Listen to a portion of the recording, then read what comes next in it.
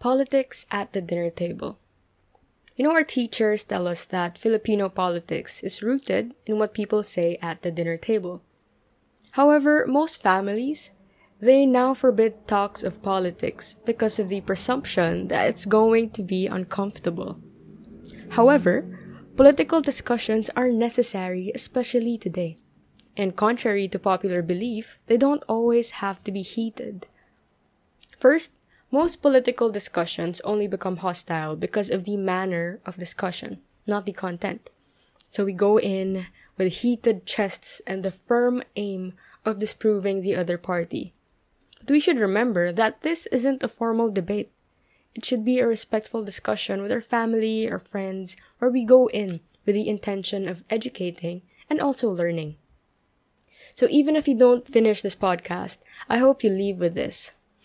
Join political discussions with respect and an open mind.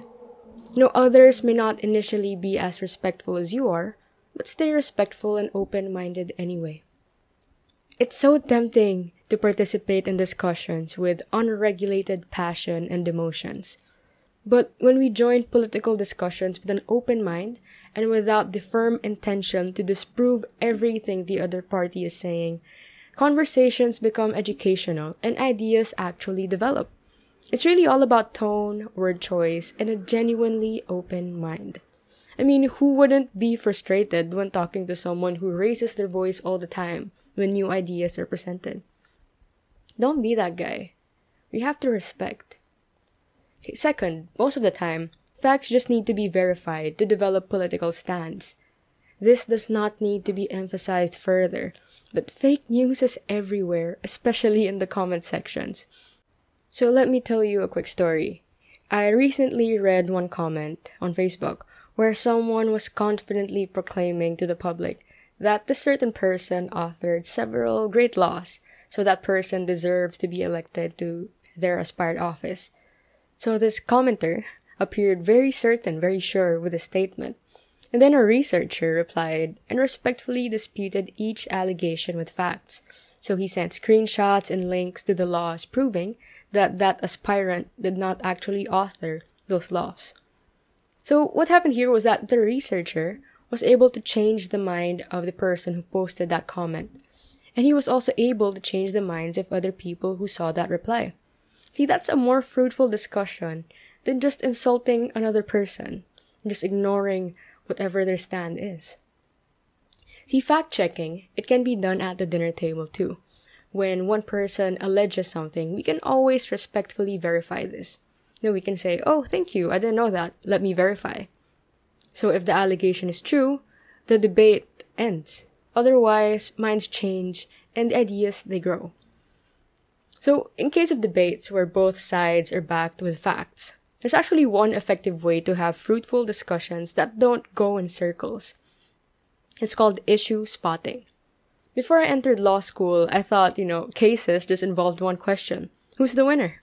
So the parties, they just throw facts at each other and the most persuasive guy wins. But it turns out, effective resolutions are so much deeper than that. There's always a real and more specific main issue, which is the key to correctly answering a question. For instance, here's a very controversial question. Was someone, let's say Mr. X, was Mr. X a good president? Obviously, this question is pretty general. So today we tend to spend most of our time discussing questions such as, how was the economy during that time? Were there human rights violations? What are the long-term effects of their policies? But see, there was never really much dispute on these questions, because these questions can be answered by data and cold, hard facts. So we can't keep throwing these facts at each other and expect to arrive at a conclusion that both parties believe in. It really boils down to the most important issue, which should be answered before anything. What is the definition of a good president anyway? See, this is where the disconnect lies. The issue has always been on the definition. That's where the discord has always been, the dispute has always been. For instance, some people focus solely on the economy during a president's term, so they're on one side, while others focus on human rights, so they're on another side. So it becomes useless to throw human rights violations at the former and the economy at the latter. So this is where we realize the root of why some debates haven't been resolved in so long. We have different definitions of what we've been debating about all along. And if we go on like this, the debate will just go in circles and we form the pros and the antis, we just throw undisputed facts at one another. So before anything, I think it's important that we establish definitions. So let's ask, what are the elements of a good president anyway? Which factors are indispensable, non-negotiable?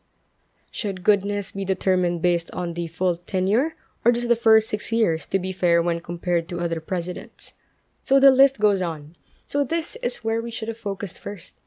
And once we figure this out and agree on a solid definition, we can apply the facts and all else will follow smoothly. And we could finally agree on an answer that takes into account all perspectives. This should apply to other debates too. Figure out the real issue where the disconnect lies and start from there. So let's be real. Aspirants are beginning to file their certificates of candidacy. These people will potentially run our country for the next 3 to 6 years. So with the future of our country at stake, it's time that we start respectfully talking about politics at the dinner table, especially when there are registered voters present. It's time that we discuss different perspectives and form educated opinions because, as I emphasized in my previous podcast, echo chambers are dangerous and sometimes they can kill. It's true that some people don't believe in facts. We can't change everyone's minds, but at least we can open the discussion and let everyone express their ideas, and we can all form educated opinions based on all the different perspectives. See, when we stop talking about politics at the dinner table, the future suffers. The youth don't learn from the past. The older ones don't learn from the present, and we lose the chance to educate and learn from our own families and friends.